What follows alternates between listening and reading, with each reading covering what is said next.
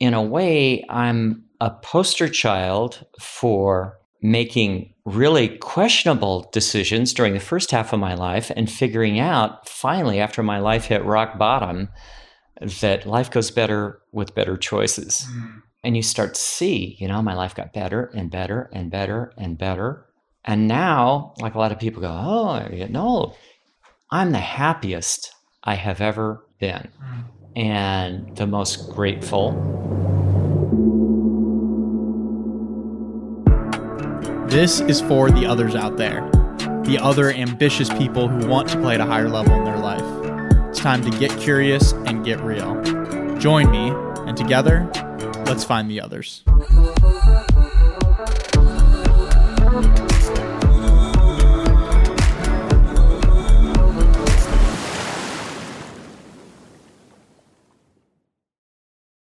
Hey, everybody. Welcome back to another episode of Find the Others podcast. I am your host, Joshua Church. Grateful to have you with us. New episodes are dropping every Wednesday and Sunday, so be sure to hit the subscribe button so that you can get the notification when a new episode comes out. And give me a follow on Instagram at Joshua Dean Church to catch different clips and highlights that I post. Also, if you're enjoying the podcast, you find something that might be valuable, please be sure to share it with a friend who also might be into it so that together we can continue to grow our tribe of others. Today, I am particularly excited to bring you a very fun conversation I had with George Greco.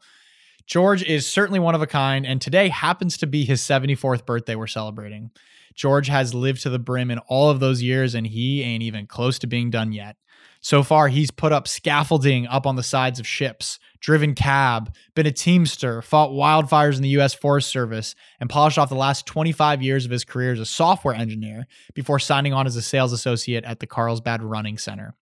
You'll hear in the podcast the story of how one conversation with his 6-year-old daughter changed the trajectory of his life. At 45 years old, he traded in smoking for running, poor health for optimal health, and the well-being that comes with a positive lifestyle.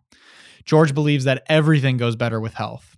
Since then, he's run an amazing 623 races and amassed an impressive 379 first place finishes, 123 second place, and 47 third place finishes in his age division. He ran a 6-minute, 7-second mile at the State Street Mile, only 3 seconds off the all-time record for his division.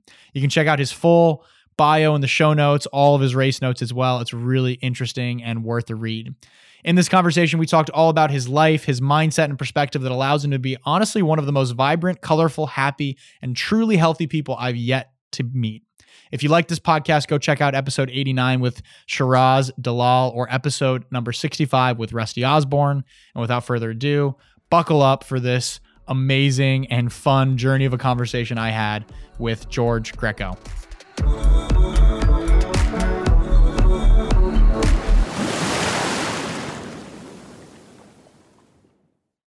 George, hello. Hello. Thank you for having us into your home. This has been a beautiful morning so far. Absolutely. Yeah. My pleasure. Awesome. Too much fun. I love it. And I love the space you've got going on here, the bulletproof coffee, the home environment you have. It feels like there's a lot of intentionality built into this place. Absolutely. So fun place. Time to rock. Fun place. So I understand that we are getting ready to celebrate a fun milestone coming up for you. Is that right? That is right. On my 74th birthday, I plan on finishing my first 100-mile race. Amazing. So this will be the first 100-mile race you've done. First 100. You've done 100K races before. Correct. Which is about how many miles? About 62, 63. Gotcha. Okay. And where does it start becoming an ultra? Is that anything after a marathon? Anything after 26.2. Okay. But generally it starts with a 50K, okay, which is 31.06 miles. Mm-hmm. And you've done a number of those as well? I've done 40 ultra marathon distances. Wow. Since I started doing them when I turned 69, about halfway through my 69th year. So this has only been the past 5 years? Yes. Yeah. Tell me more about that. I'm really curious. We're going to dive into all the different topics, but I'm really curious to hear a little bit more about, so did you just start running at 69? No, I started running at 45. At 45. And the reason being, my beautiful daughter was sitting in my lap when I was 44 and she was 6. She took my face in her hands, looked at me with her innocent blue eyes and went, "Daddy, would you quit smoking for my birthday?" Mm-hmm. her birthday was 10 months out in the future. So I was hit with a blinding flash of the obvious and went, oh my God, what am I doing with my life? So that was a key transformational point in my life where I was determined to quit smoking and replace. I knew I had to replace that with some sort of physical activity. Yeah.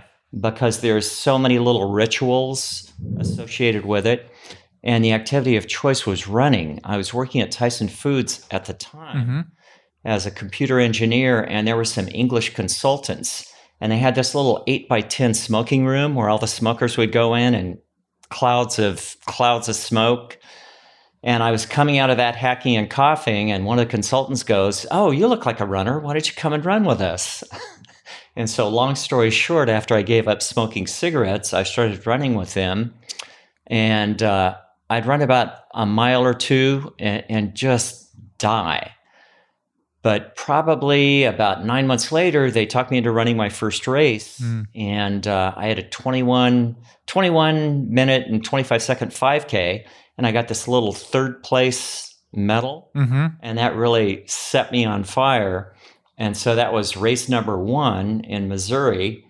And I just finished my 623rd race since 45. And that was a 50K in Ridgecrest, California. Wow, over 600 races and not a very long period of time. No. So I see here what we're positioning some of the equipment on is a stack of papers. And this stack of papers is your 2022 registrations? Yes. The 100-miler called the Coldwater Rumble 100-miler, followed up by the Saguaro Half Marathon in Tucson, Arizona, followed by the Zion Half Marathon on March 5th, then the Antelope Canyon 50-miler on March 12th. And after that, I've got the Mount Charleston Half Marathon coming down to the ski area outside of Las Vegas. And then the following week, I've got the Zion 100K. And on April 10th, on May 1st, I've got the Avenue of the Giants and the Giant Redwood Trees Half Marathon. On May 22nd, I've got the Carlsbad 5000. Wow. On May 29th, the following week, I've got the Bryce Canyon 53-miler. Then in mid-June, I've got the Lake Tahoe Half Marathon. And right after that, I may have the Tahoe Rim Trail 53-miler, but it's a lottery race. And so yeah, you need the spot. Sure about that. Then after that, let me see, where are we? I've got the Sangre de Cristo 50-miler in the mountains in middle South Colorado. And the race starts at 9,200 feet, goes up to 11,005 and averages 10,000 feet in elevation. Wow, that's no joke. And then I've got the Big Bear Half Marathon that I did this year, just about a month and a half ago, and I had a 1:38:20. Fantastic. On that, and there might be another race or two in there, but that's generally So I've got to comment. I think your memory's better than mine. And how do you have such a good memory? Is that something you've always had? Is it something that you work on actively? I know we'll talk a little bit more about poems in a bit, but is that something you work on actively, or is there what's the secret to that? I've memorized 40 of my poems, and so that's probably helpful. And because the celebration of running is such a central point in my life, I keep track of all of the particulars because each one of these events is located someplace else. So I have to have the gear, the lodging.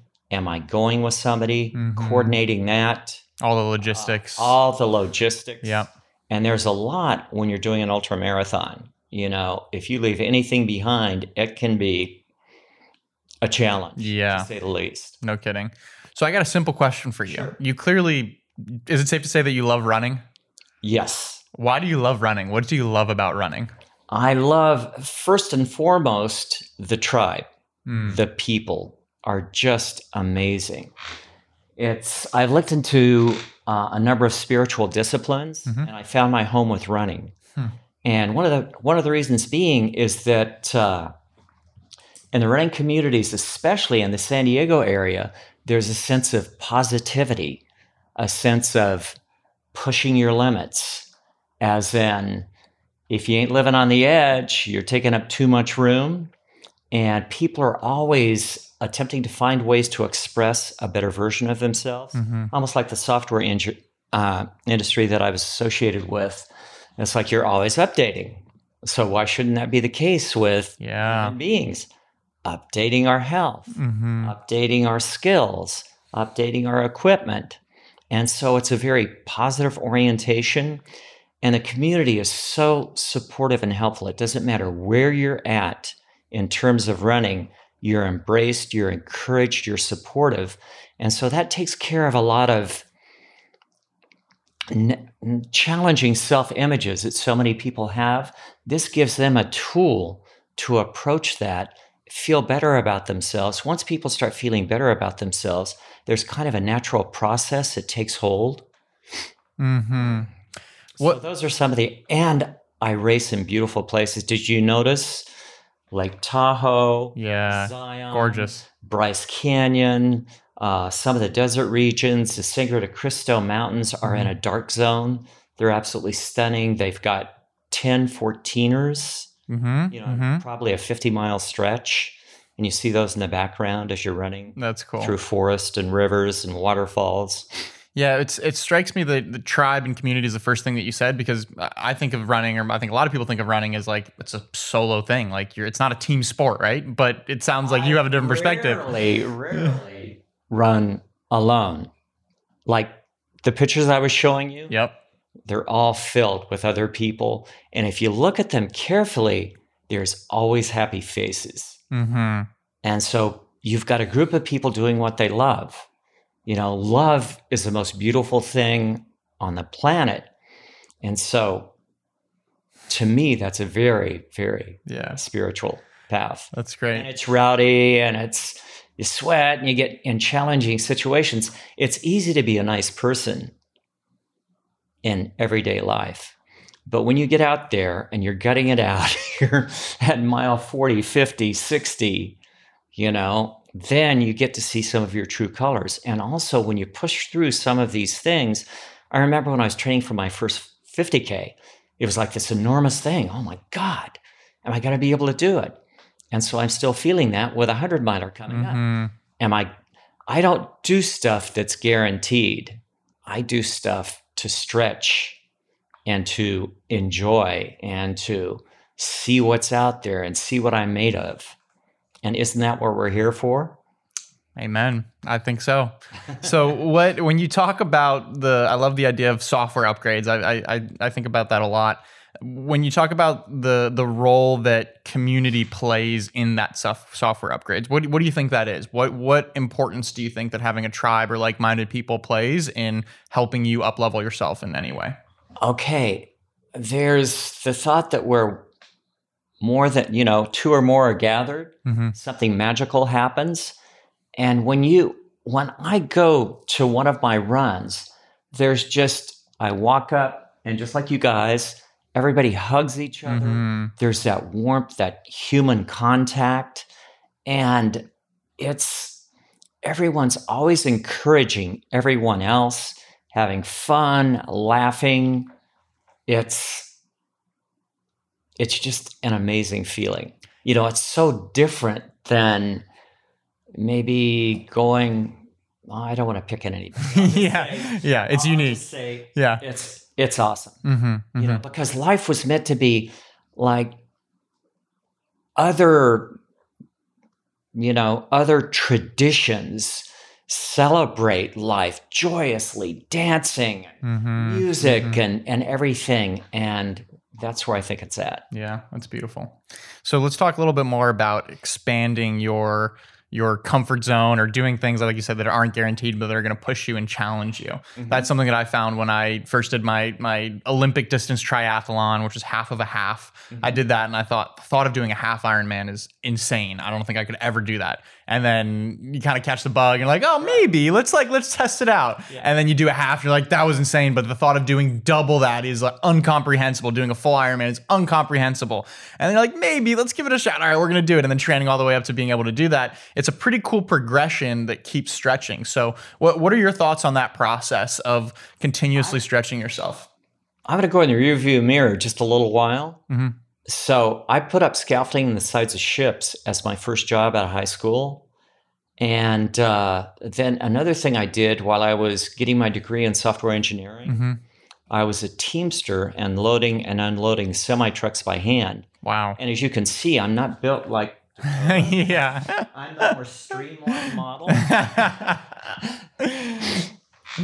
And so that was out in the loading dock where it got down to 10 below, an outside loading dock. Mm-hmm. And, or as so hot, if you would touch the top of the trailer, it would just blister your arm. And so it takes a lot of just simply enduring. Mm-hmm. And then I was a firefighter in the Forest Service, which was an awesome, but very challenging kind of situation where I was called upon to do the longest being a 38-hour shift. Wow. And so it's not like you can just go, oh, boss, I'm kind of tired. I'm just going to take a little break or something like that. You just do what needs to be done. And so those kind of prepped me for what was to come later on. Mm-hmm. I have that endurance, that kind of mental muscle that you gain from being in those situations. Yeah. And so as far as pushing yourself, I always came from this, I wonder if curiosity point. When I was 59 and I was living in the Front Range in Colorado, I went, wow, I wonder if I can run 52 races in a year. So I ran 52 races in a year, winter, summer, snow, anything. And then I was working in 1998. I was living in Folsom, California, in the Sacramento area. Mm-hmm. And there was an ultra runner by the name of Raina Schumann that lived in my complex. And I would just go for little runs with her, but she was an ultra runner. I barely knew what that was at the time. And she talked me into doing a full marathon on a 15-mile-a-week base. And I went, well, I don't know if I'm ready for this. And she goes, well, why don't we go out for a 22-mile run the week before? And if you can finish that, you're good to go. And I go, okay. And so I did that, and I finished the Napa Valley Marathon, 1998. I had a 3:22, wow. which is a pretty solid Great time. Yep. But I was so freaking sore that I could not, I had a sports car at the time, I could not push the clutch down. And I had an important assignment at work that I had to be to. So I went back there, and luckily they had massage therapists and chiropractors, and they put me together enough to where I could drive home. I couldn't walk down the stairs because the apartment was built in the hillside until I finally figured out if I walked backwards. And so I normally never take an escalator or an elevator. I had to do that. And I was up for 3 or 4 nights rubbing my legs because they were so sore, not getting any sleep, having some deadlines to meet. Yeah. And I went, fuck it. Yep. I am never doing more than a 25K ever again. So fast forward to when I was probably early 69, a friend of mine talked me into doing a marathon because half it was on the trail, and I went, okay, frickin' I'll do it. And then one of my friends, a Native American called Philip Espinoza, his girlfriend, Whitney Liera, she came into the store, and she was talking about doing this 50K up in the Redwoods, which is one of the pictures I sent you of me. Yeah. Like that. And so I was fascinated, and I looked at her and I went, damn, if she could do this, I ought to be able to do it. And she told me about a group of trail runners called the Trail Crashers. So I went up to the week after my legs were trashed from the marathon, I went up there and did this killer run down a place called Oriflame Canyon that loses about 3,500 feet on gnarly technical trail. Then you have to turn around and come back up. And, I didn't know how to use my gear. I showed up with a hydration pack that somebody gave me, and I went, damn, this is too small. I thought they were as big as I was. And somebody came over and adjusted it for me. And then the drinking tube, I was going, damn, this is beating the shit out of me. They showed me how to thread it. Yeah. Complete rookie. That's amazing. So you've gone from that stage of being a rookie to a more seasoned veteran over here.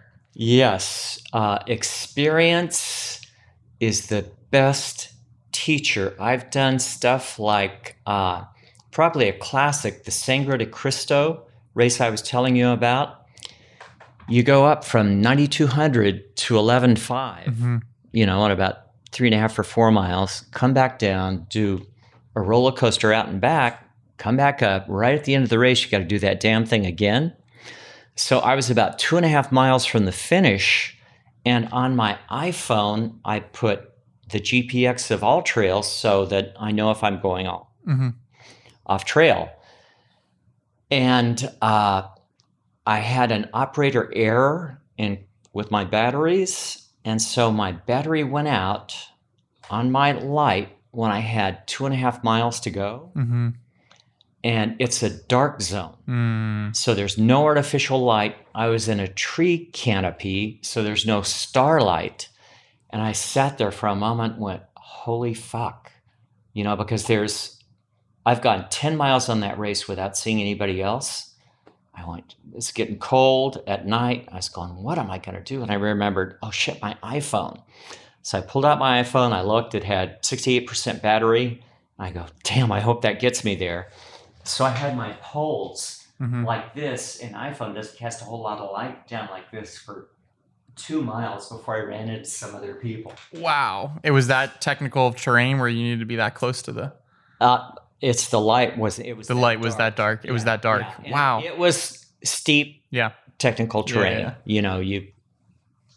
Yeah. So why do you think that is? That I think that I share that as well, and I think us humans share that of wanting to kind of push ourselves or to see what we're capable of. Why do you think that we do that?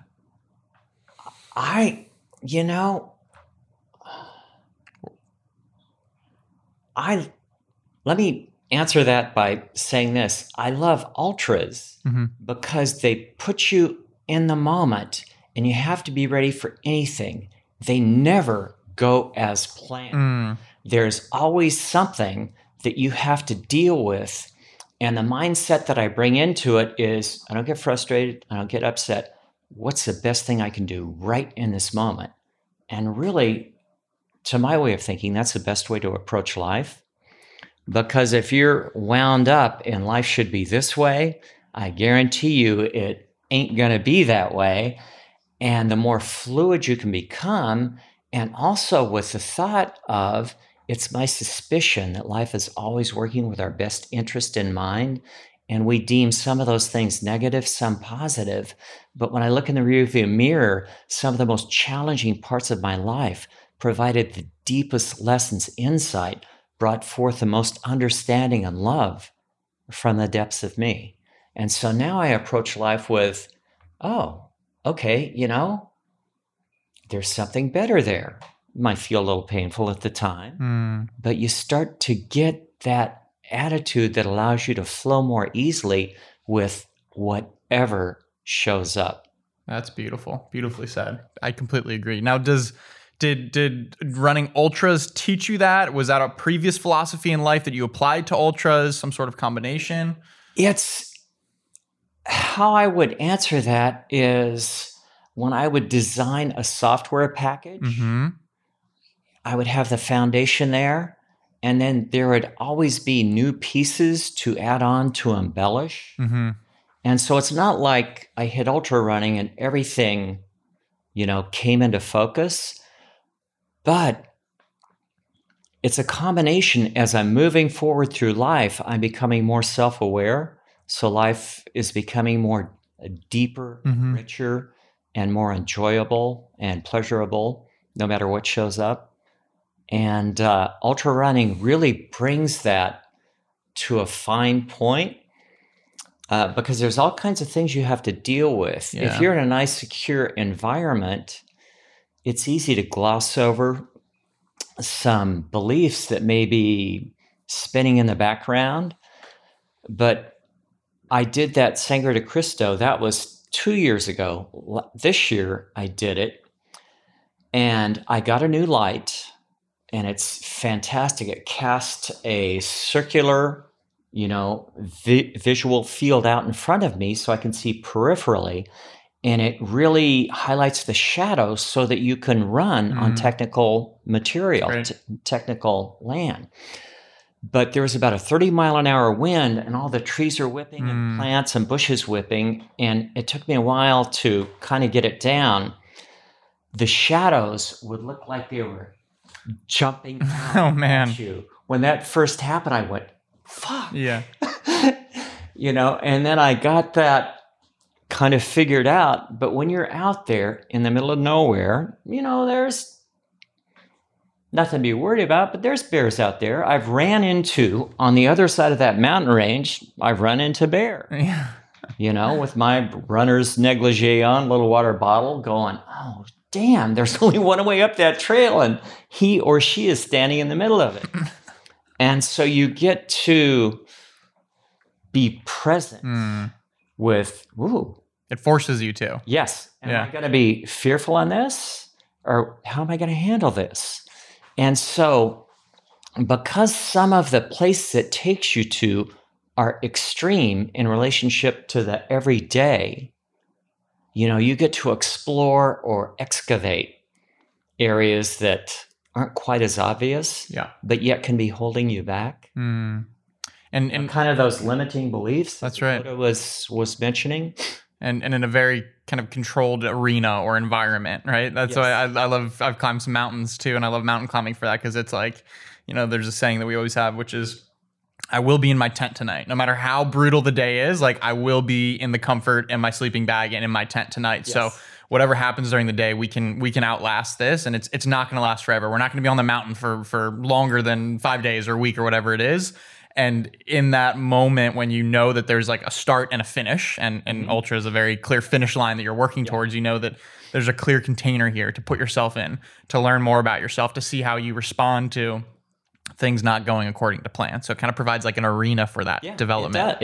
As a matter of fact, this race that I was just mentioning is called the Human Potential Racing Series. Cool. And it is a container just for that, for people to get out there and be relatively safe. There's stuff that can happen.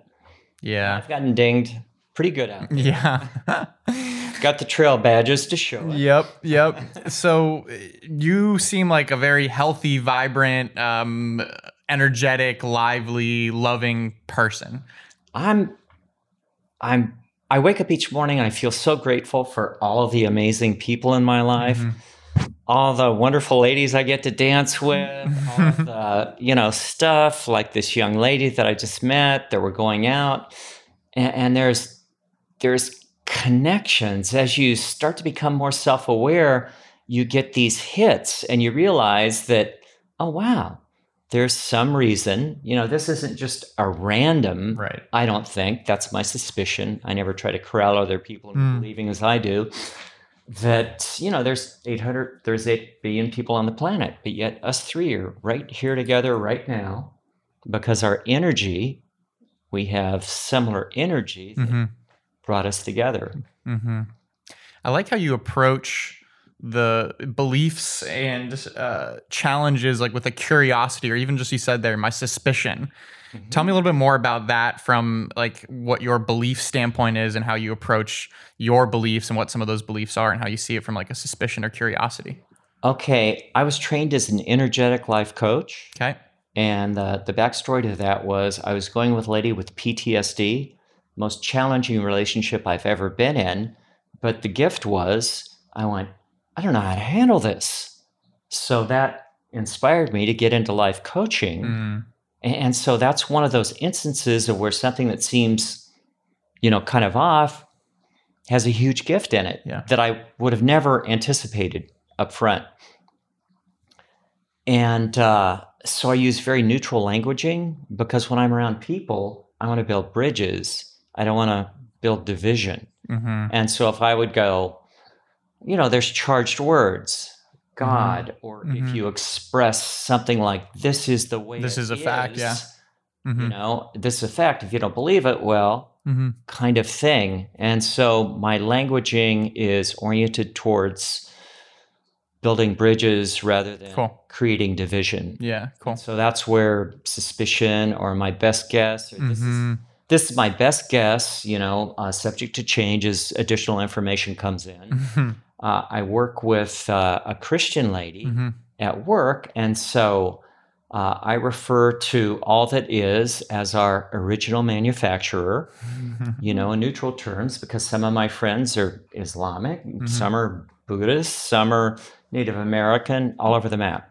Yeah. And so I try to be mindful of that. That's cool. That's a very intentional approach to just communicating, relating in general, which I like. So tell me a little bit more about what can I do to be as vibrant, in love with life, and healthy as you are at approaching 74?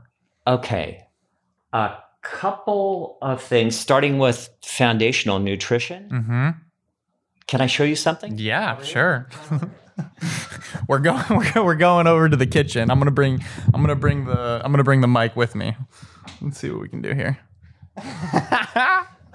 This is great. We're getting it real time. All right. I'm gonna bring this too. Just wow. Yeah. Do you want to hold this guy? Thank you. Okay. Cool. I can just bring it on this mic over here. Okay. Cool. We've got a whole cupboard full of. So those are various nutrients that I'm taking right now, and everyone is intentional. And so in today's world, in my view, supplementation can be very, very helpful because I don't do pharmaceuticals. I do these guys. And I use all through life, I've used my body as a laboratory. You can say that I'm doing all this stuff, but unless you express the results of doing all of that stuff, is it working? And cool. And so I see you've got them all in little bowls over there too. You got it all divvied out for the week? Yes. Awesome. That's great. So supplementation, cool. Supplementation. Like it. Got some stuff over here for all kinds of different situations.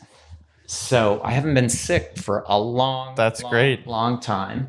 And then all the good goodies. We got some real food in the fridge. Yep. I like it. The bulletproof coffee, which the bulletproof coffee, which we were blessed with earlier. Oh, thank you very much, Dakota. Thanks, Dakota. Okay. Then I wake up in the morning, and the first thing I do is make myself a blast of juice, which usually includes cucumber, squash, carrots, celery, apple, beet.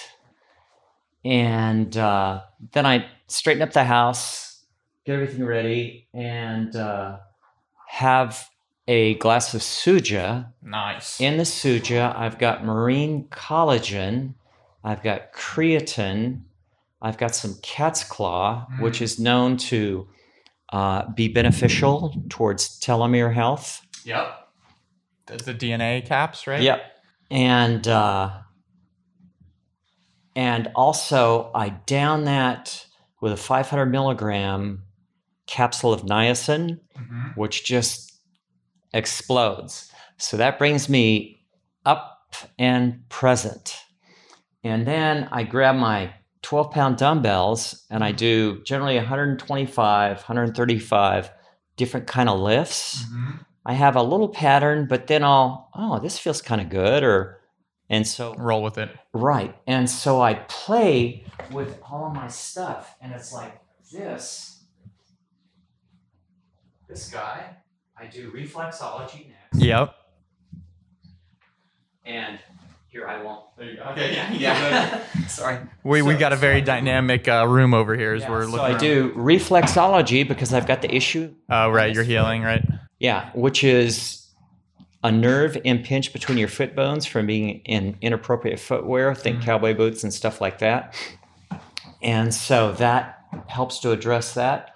Then I do balancing like the one shot I showed you, because what that does is strengthen your ankles as well as balance. Because when I'm up in the mountains on technical terrain, I need to be able to maintain my balance.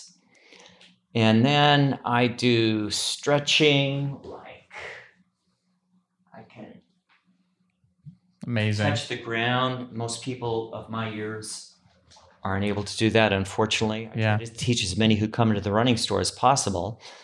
And so I do the stretches. I do a form of face yoga because people who are my age, their faces are usually falling. I've got big dimples and stuff like that, but my face is firm. It's not, it's not falling. Yeah. And each one of these hacks, it's like I got the weights and started working out with those. I go, oh, wow, there's some wrinkles and my muscles aren't doing so good. So I did that. Then I went, oh, wow, my face is, what can I do for that? And then I just flashed back to a yoga pose called the lion's pose, where you stick your tongue out, do your face like this. And I went, wow, that's cool. Yeah. And then I work on range of motion with, wherever there's joints. Yep. And go through a whole series of that, which both brings intentionality. So I bring intentionality and awareness, especially to my feet and all these places that often get neglected. And then I end that with something called the 5 Tibetans. Here, I'm going to show you something. Go ahead and stand up. Okay, punch me. I just punched George, for all the listeners out there. I just punched George in the abs, and he's got abs of steel. I gotta say, George, I've never punched one of my podcast guests in the stomach yet, so thank you for making that the first. Yeah, absolutely. We've got to cover some new ground. I love it. And then I do a series of exercises. Like I was doing about 400 various types of sit-ups a day to strengthen my core.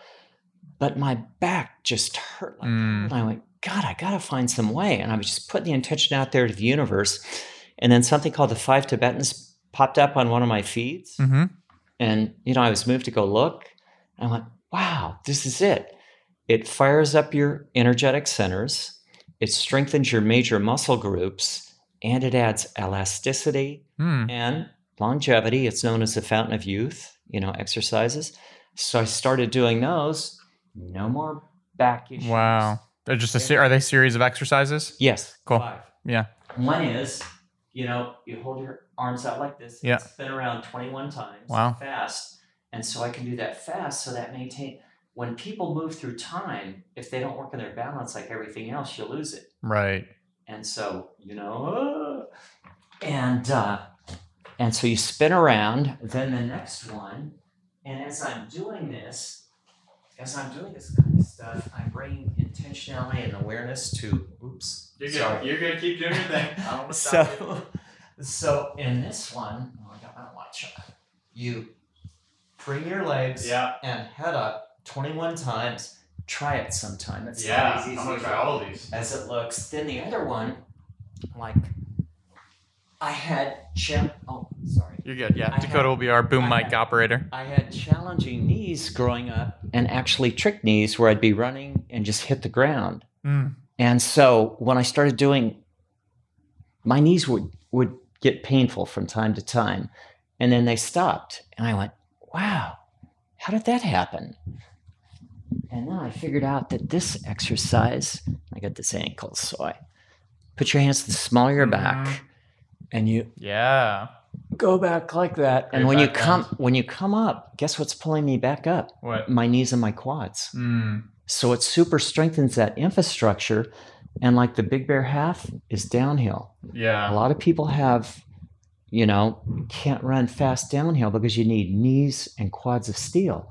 That exercise, which I've been doing from July of 2017 to now daily in the morning and evening, has really made a difference. Strengthened my knees and quads. So a lot of people come in and go, you're 73 and you're doing this shit? What about your knees? It's the first thing they think of. Yeah. And my knees are fine. Solid. Amazing. Yeah. So I love the whole physical regimen and the nutrients, the fuel, the stretches, the exercise. Amazing. Tell me a little bit more about some of the suspicions or beliefs or best guesses at the way that life works or life philosophies by George that allows you to maintain this. My consideration is the universe, by its nature, is always working in our best interests. However it appears to our down here self, I have the sense that it's totally unlimited, but being here, and not being aware from day one of the instructions from our original manufacturer, we get the opportunity to explore and find this out. And in a way, I'm a poster child for making really questionable decisions during the first half of my life and figuring out finally, after my life hit rock bottom, that life goes better with better choices. And you start to see, my life got better and better and better and better. And now, like a lot of people go, I'm the happiest I have ever been, and the most grateful and enjoying the hell out of life. That's so good. So it's great to see that, and it's very inspiring for me as well, because I believe that, and I believe that that's possible, and there doesn't have to be this this peak and then it's all downhill after a certain age, physically or mentally, that it can continuously get better. So you're a living example of that. Yeah, and so one of the things to further that idea that the universe is working in our favor, it's one of the challenges of today's world is that if you believe in the survival of the fittest, you have things like weapons to be the most fittest. You have super competition, the win-lose mentality, and the scarcity mentality.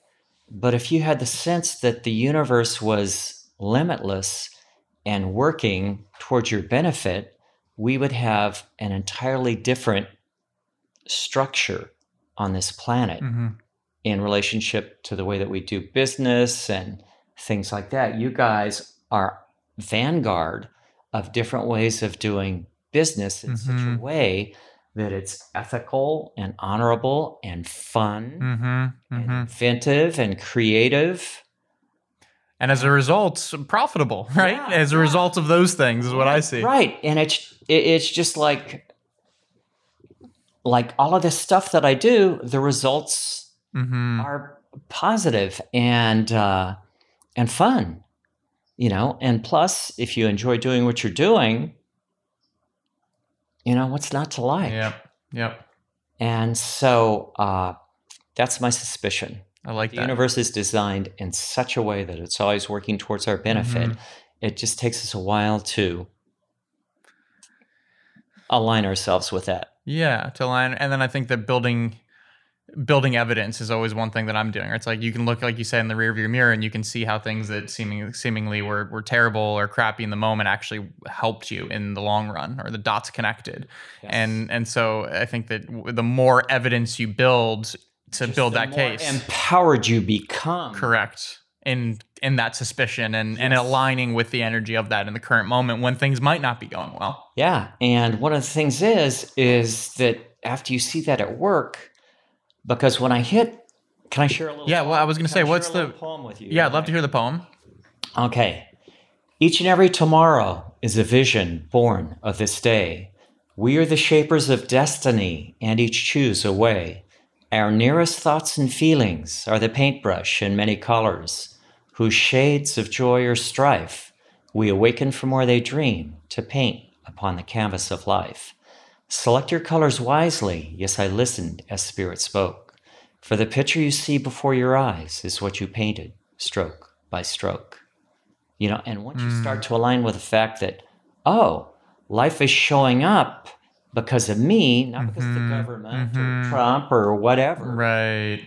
Then the awakening moment I had, it's like I lost everything. I was going back to Baxter Springs, Kansas from heaven in Southern California, where I was living up in the mountains with my belongings in a cardboard box with white string tied around them on a Greyhound bus.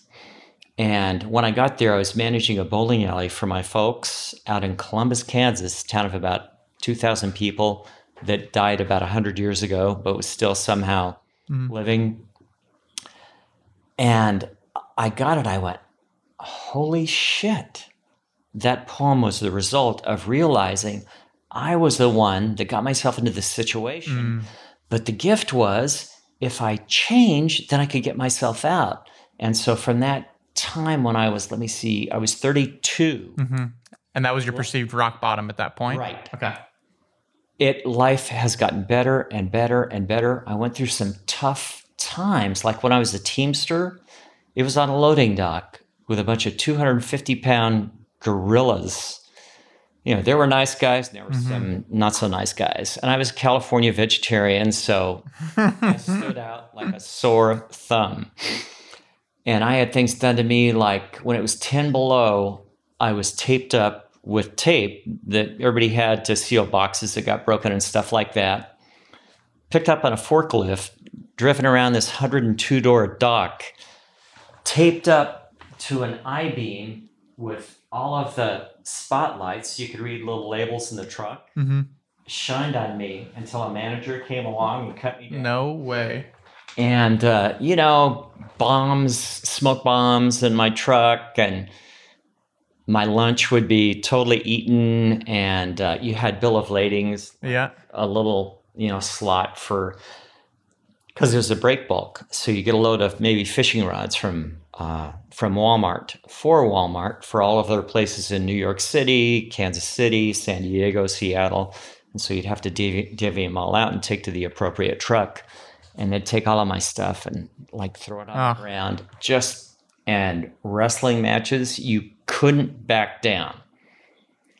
So I definitely upgraded my wrestling skills, but when you have a couple 250-pounders, or guys that make Dakota look small. Yeah. That's gnarly. And a key thing about that was I was so frustrated and pissed off and react so much and go, why the fuck is this happening to me? And then I finally got it, that it was my reaction was calling forth that from them. And when I got centered, it just went away. And that was a huge lesson in, wow. And so I started implementing that more and more in my life, of finding my center in situations instead of taking that guy out in the freeway that cut me off. The energetic coaching program was great because it gave us all kinds of tools to use. Breathing being one of those situations. Breathing is my go-to. It's simple. It's straightforward. You don't have to think about it. You just do it and it works. Yeah. So that's really cool. So what were some of the other changes? I like what you said is you start making those changes, your life changes. And if you where you're at as a result of the changes, the decisions you made in the past. So what were some of those changes that you started making to help you get out of that rock bottom? First of all, believing I could was the most essential and important part, because that gives you the wherewithal to keep going when the going got tough, just believing that it was going to get better. And let me see, what were some... It has to start there, huh? It has to start with the belief. Yeah, it's just like this 100-miler. Yeah. Or anything that I've done, So many people they're doing a lot more miles than me, and they're all freaked out about like a 31-mile race and stuff. And I know that they have the fitness. They just don't have the mental piece down. Yep. Belief is so huge. It's such a motivator, something that keeps you focused, and something that carries you through when life shows up in ways that you never, ever anticipated. Beautiful. And so that's because I can't run right now. So I'm working on that component as I'm looking towards the 100-miler. Okay. So my main goal is just to get this healthy. And I ran a 31-mile race out of Daly Ranch. I'm not sure if you're familiar with Daly Ranch. Beautiful. And there's about 5,500 feet of elevation gain in 31 miles. Well, the 100-miler I'm going to do just has, as I said, 7,600. So Daly Ranch is way steeper and more technical. And I dinged myself, so I power walked that 31 plus miles in a little over 8.5 hours. So I extrapolated that. 3 of those would take me to 93 miles in 26 hours. Then I have another 6 for that last 7, plus some cushion time. And so as long as I can, be smart, get this healthy, I've got a really good soft tissue guy and chiropractor. He goes, don't even think about anything till you get range of motion. In other words, I want to get the left one to the right one, which I've finally gotten. Nice. Both ways, this way and this way. So I've got the range of motion. Now, secondarily, I'm going to be working on the strength component. And then first and foremost, believing that this is going to do the job. Yeah, that's it. That's beautiful. I think the other thing that I wanted to share with people listening to this as well, you shared a poem just a few minutes ago, which I loved, and that was I think the 4th or 5th poem you shared today already, which I love. So I want you to tell me a little bit more about the poems. You've clearly written a lot of poetry, and then you decided to commit about 40 of them, as you said, to memory. Tell me a little bit more about you as a poet. I think the first poem that I wrote was about a relationship that went south when I was 17. And I really started to fire up my engines when I was a coach for the Foundation of Conscious Evolution for 5 years back in the early 2000s. And it was a very inspirational program, and it was headed up by Barbara Marx Hubbard. If you haven't heard of her, she's kind of like the grandmother of the, how do I want to say, movement, awareness movement. And so what the goal of that program was, there's so many others, just like your podcast, spread all over the planet that are alone and didn't have a way to really connect and be empowered. Yep. And so this program was designed towards that, to reach out and virtually create groups. And I was the leader of one of those groups where we had people from around the planet. And then we had a manual that we would work through with a lot of creativity, a lot of flexibility. And the idea being that, and this probably needs some upgrading, that we have within us the evolutionary memory of the entirety of life on this planet. And that finally we're at that place, at that edgy place right now, where the caterpillar is ready to become the butterfly. And there's mass chaos before that birth, just like we see in the world right now. And this is a little aside, but one of the things that I learned, I would look out at all the chaos and get wrapped up in it and go, oh my God, look at this, look at that. Until I finally realized the very best way that I could vote with my energy was to stay over here on the sunny side of the street. What can I do to make it better? In my own life, with the people that I meet and everything that comes my way, rather than getting entangled on all of the stuff out there. It always begins in here. Beautiful. And so that